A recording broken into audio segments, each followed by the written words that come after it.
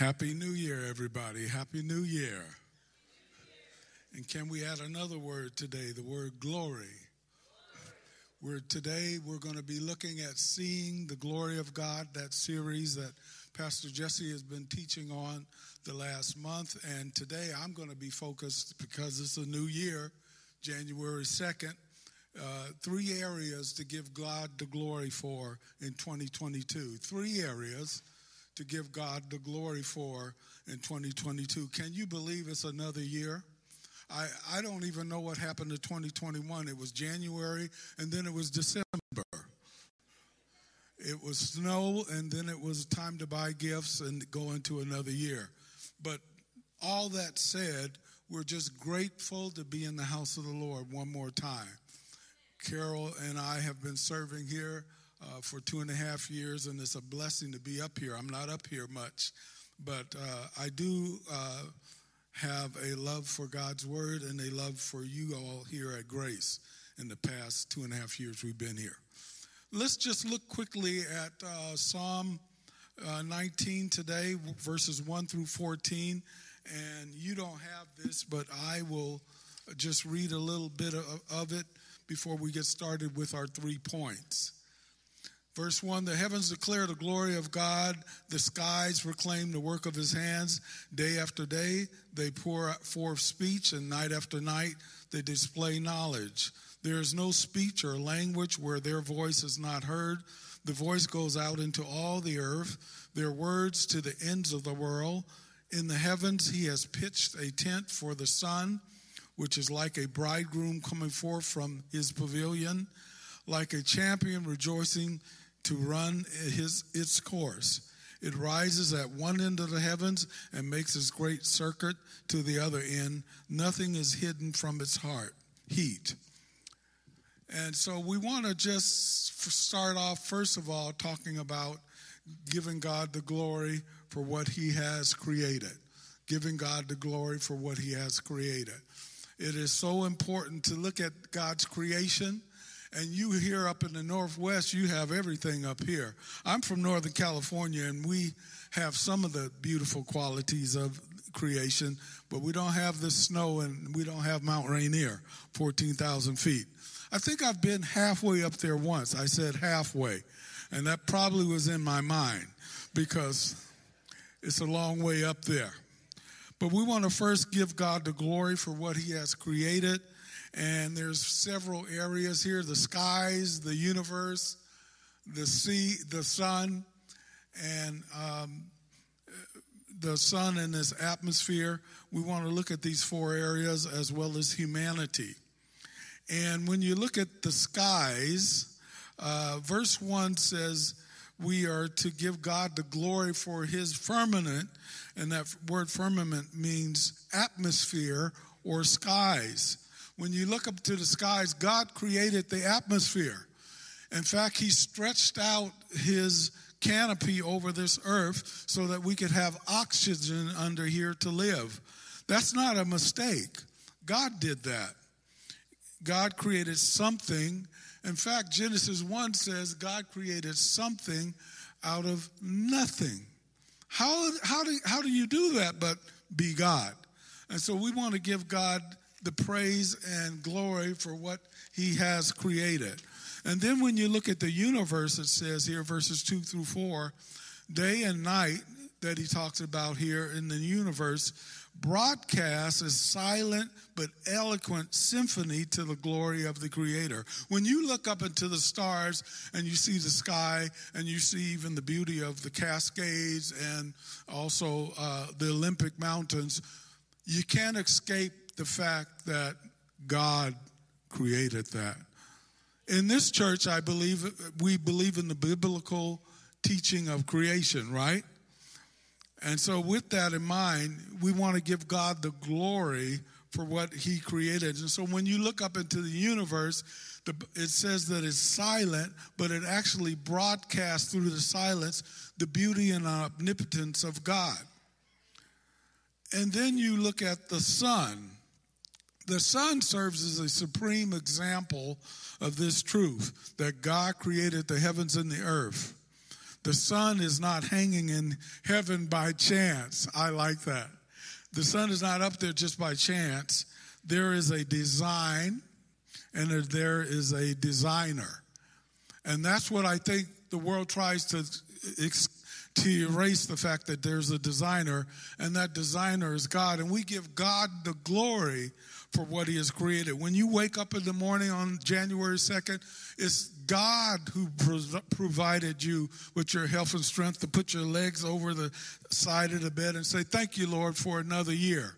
Many people that started off in January of 2021 did not make it this year. And only by the grace and power and glory of God did we. Now, I want you to look at something here as we look at these pictures of the earth. Here's the earth. There's where we live. I don't think it's exactly by the northwest right now, but that's all right. This is the earth. And by the way, the earth is on an angle. It's not just sitting up there. It's sitting on an angle of 23.5 degrees. And what gets me about when I look at the earth, you don't see any strings holding it up, do you? How do we take for granted that the earth is on an angle of 23.5 degrees, spinning at 17,000 miles an hour, and it's just happening? And yet down here, you're not blown away by the 17,000 miles an hour. God still has you in a stationary, static position, even though it's spinning that fast. Now, the people up there in the up there in that space lab up in there, they know how fast it's moving. And if they're hit by anything, they would die immediately. But that's our earth, and God created the heavens and the earth, the skies and the earth. Now I want you to look at another picture, the earth and the sun. And as you look at this sun here, the sun is 91.409 million miles away from us. And yet, during the summer, you feel it pretty good, don't you? Let me tell you about something about the earth and the sun. If the sun went any further out, we'd freeze to death. If the sun went any closer in, we would burn up. How did God come up with the perpendicular exact distance between it? Only God could do that. We give God the glory for this type of creation. Well, maybe you're not impressed yet, because I'm not an astronomer. I'm a preacher, but you have to study everything when you're going to preach God's word. But I want you to look at the solar system now. And the solar system, it'll show where you are. It's a little spot there. Your solar system, which we are a part of, is right there. Do you see it? Yeah, you see it. And I want to tell you something about the solar system that hit me hard. It's comprised of 100,000 million stars. Wait a minute. 100,000 stars? 100,000 million stars. And there are an estimated 2 trillion galaxies. Yet, look at what God says in Isaiah 40:26 and Psalms 147. Those are powerful words that God says there in regards to the stars. Look up and see who created those who he brings out the stars by number. He calls all of them by what? Because of his great power and strength, not one of them are missing. Lord, I don't even know where they all are. Psalm 147, 4 and 5. He counts the number of the stars. He gives names to all of them. Our Lord is great, vast in his power, and in his understanding is infinite. That's dealing with our God. My God. Give glory to God for what he has created. And then, of course, there's humanity. I don't want to leave without saying something about humanity. We are fearfully and wonderfully made.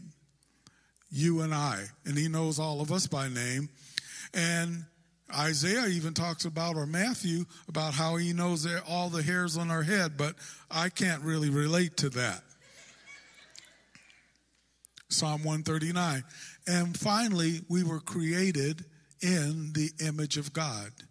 You're not just an accident, an amoeba that evolves from something. You are made in the image of God. Give God the glory for that today. Now, I don't want to leave space just yet. I have to have a little brevity here. I'm a Star Wars fan. I am. And the new movie just came out, by the way, but I haven't asked to go see it yet. I know all the Star Wars series so good. I could close my eyes and just hear the music and know what's going on screen. That's bad. But with all the Millennium Falcon and Han Solo and Luke Skywalker and all the other things that go on with that series, none of it touches the power and glory of God. I'm sorry. Nothing beats knowing God and giving him the glory. Secondly, let's give God the glory for his word, his word, his word, his word. You got a whole year to work on reading his word. His word. Give God the glory for his word, the Bible. 66 books of the Bible I learned in not just in seminary, but in my own training. 39 books in the Old Testament, 27 in the New. And they all are connected, inspired by God alone. He used 35 different authors to touch you and I and speak to you where you are through all these different authors, but they all talk about one thing. And this one thing I learned from a friend of mine, and he came up with an acrostic for the Bible, and I thought it was so good, I had to put it up here today. The letters to the Bible, basic instruction before leaving Earth. How you like that?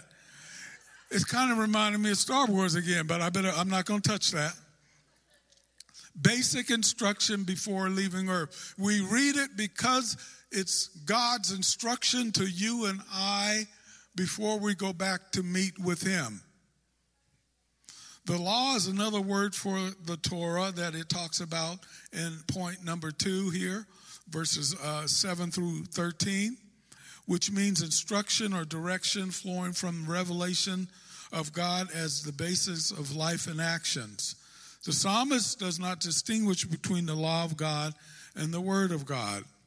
And then he goes into 6 things that you can benefit as you read God's word, David did here in this passage. And I want you to go through these 6 things with me. I just gave you the end of the result of what David said in verses 7 through 9 here. The law of the Lord is perfect. What does it do? It revives the soul. In fact, it restores the soul. As we look at 2022, some of us need to be restored. We were beat up. The pandemic and all the other things that occurred in our world and in our country, some of us need to be revived. You need to restore your soul. He goes on to say the statutes of the Lord are trustworthy and the source of wisdom. I have to say that maybe you've been studying the Word of God for a long time, but you don't know everything. We all need wisdom as we look at 2022. We all need God's direction and God's wisdom.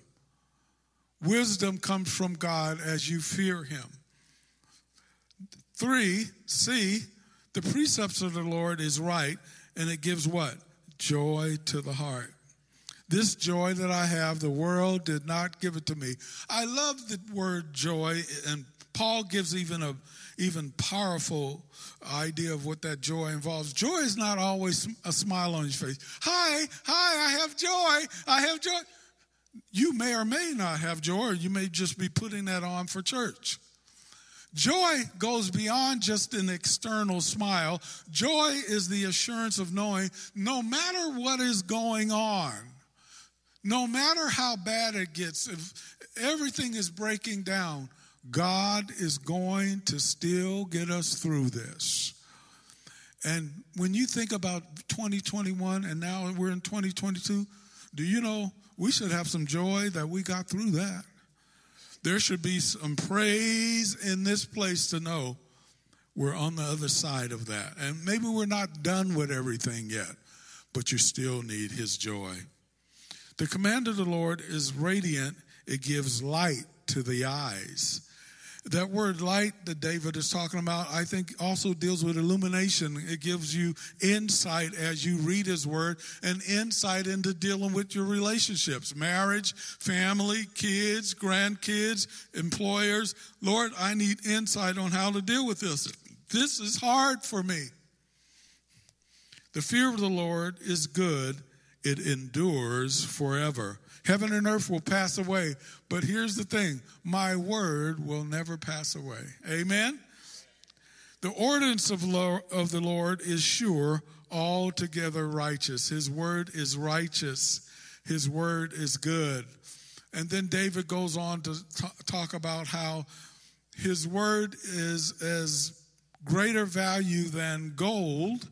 And I looked up what gold was today in America, or maybe it's for the whole world. It's $1,813.80. You need that 80 cents too when you really want all of it. It's more greater than gold. Now, I'm not into the lottery, but I was all over the news about $500 million. And a lot of people went that probably shouldn't have gone, because once you see that number, oh, money, security. But he's saying God's word is greater than that. In fact, he says God's word is greater than honey, greater than food. Now, I have to have a little more brevity again before I go to point number 3, and that is, when I saw the word honey and read that David said that is greater than honey, greater than food, I thought about our grandson, Amir, who used to be here. He's in London now with his mom. We miss him very much. But one of his favorite cereals was Honey Nut Cheerios. And I thought about that right there. And it's greater than honey. Sorry, Amir, it's greater than Honey Nut Cheerios. It's greater than any food. His word is. And finally, treasure God's word, church. Treasure God's word, Grace. Attend classes that help you study the word and learn his word. I've been reading the word. I started preaching at 17. I'm still learning things about God's word now. My birthday is in 2 days. I'll be 66 years old. I'm still learning. You never stop learning about his word. Treasure God's word. Read it and live by it daily. If you do, a great reward will come your way. Make a personal commitment. We're going to start the prayer and fasting on January 9th. That might be a good time to commit to start reading the Word of God for the year. That's up to you. Finally, point number 3, give God the glory for his grace and mercy. How many days? Every day. Every day. Schaeffer said the easiest place to be spiritual is at church. The hardest place to be spiritual is at home once we leave here. The thing about Christianity is that it's so daily. You got to live it day by day. I love the mission and vision you have here at Grace. The vision, daily grace, following Jesus together and being on mission in our daily lives. And then the mission, abide and respond. I hear Pastor Jesse saying that right now. Abide and respond in the power of the Holy Spirit. The psalmist reflects on himself in relation to God and his revelation. Asking for forgiveness of sins, verse 13 and 14, verse 12 and 13, he asked for forgiveness of sins, even the ones he's not aware of. The word there is hidden sins, even the ones he's not aware of. as well as the sins he may be aware of and willfully doing it. You're in one of those categories all the time. The good news is that God completely and fully forgives us when we confess our sins to him. That's another amen. God completely and fully forgives us when we confess our sins to him. Psalms 51, 1 and 2 is a great passage on the forgiveness of sin and how God can forgive one another. And then 1 John 1:9, if we confess our sins, he's faithful and just to forgive us our sins and cleanse us from all unrighteousness. That's not once a week. That's every day. The God who made the universe that we looked at earlier and exercised that power on our behalf can do it for you and I right now.